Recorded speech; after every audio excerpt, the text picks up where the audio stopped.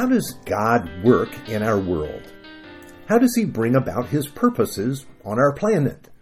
This is Tuesday, October 4th, and we're continuing in our study that we've called Engage. Now, that question I asked was a thorny and difficult question for the Jewish people as they were coming to know God. And here's why. God is a spirit. He does not have a physical body or physical presence like we do. Of course, He's far greater than us and greater than our entire universe. He fills all things. Yes, the ancients believed that God is so immense that He had a big problem when He created our world. How could He get out of the way to make room for anything else? In the beginning, only He exists. And so how can He make room for anything else to exist when He fills all things?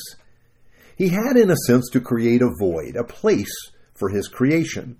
And then if He does this, and this is what He did, how will He come to work in that world? How can His purposes be accomplished there? Okay, I know this is a lot of questions, and maybe these are questions you haven't even considered before. To help us understand this, I want to head to our scripture passage for today. This is Deuteronomy chapter 4, verse 15 to 18.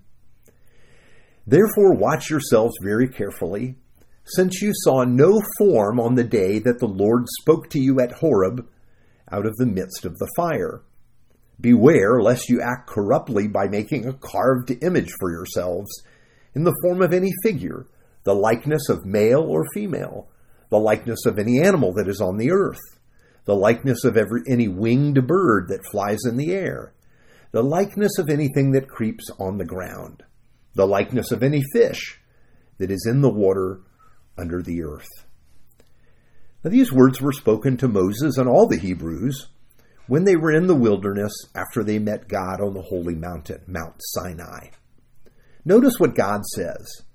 They know He was present with them, but, they didn't see anyone. God took no form because, as we learned, He doesn't have a body like we do. So God gave a strict warning to His people about making representations of Him. What kind of representations? Well, the only thing we can make in our world are copies of what's in the creation, because we don't know what the Lord looks like.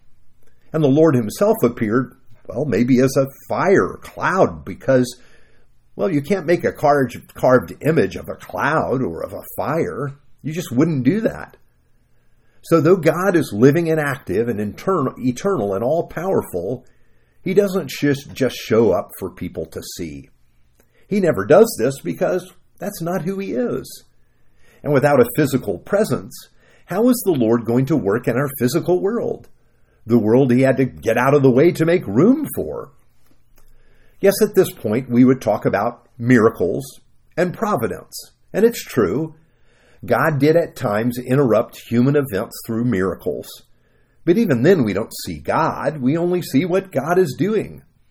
These are episodic. That means they just happen every now and then they're over. They come to an end. So the Lord divided the sea so the Hebrews could escape Pharaoh's army.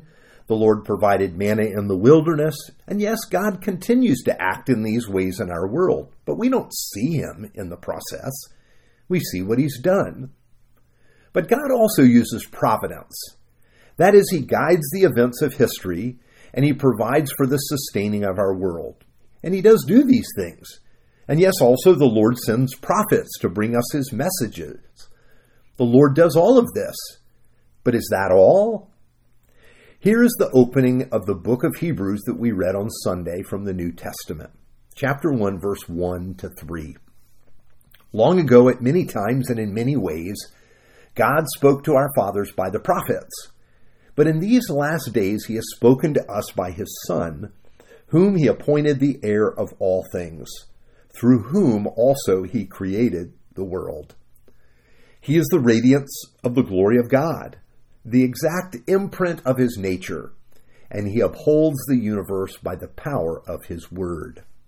Now, I think it's good if we're sitting down when we think about this, because the God whose glory fills all things, the God who made room for His creation, this God has entered into the creation, our world, in person. Beforehand, the Lord sent messengers, and messages, and he worked through circumstances. But now God is to come to reveal who he is and to advance and fulfill his kingdom in the world. This is the greatest thing to ever happen in our world, greater than the creation itself, and greater than the resurrection too. To think that God would and could take on human flesh and become a human being like us.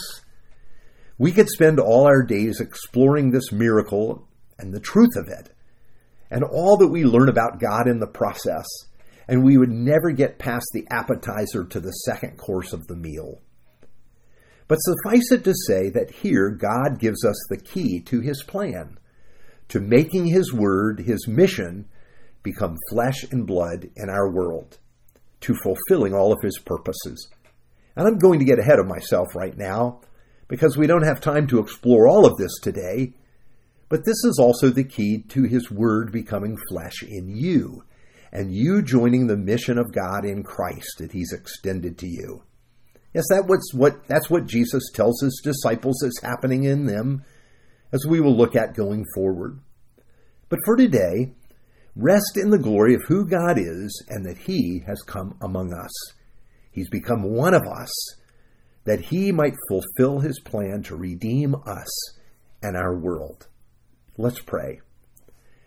Faithful God, we cannot see you, but we see your glory in the face of Jesus. We see your love, your faithfulness, and your grace in him. Help us to rest in all that you are, for we pray in the name of Jesus. Amen.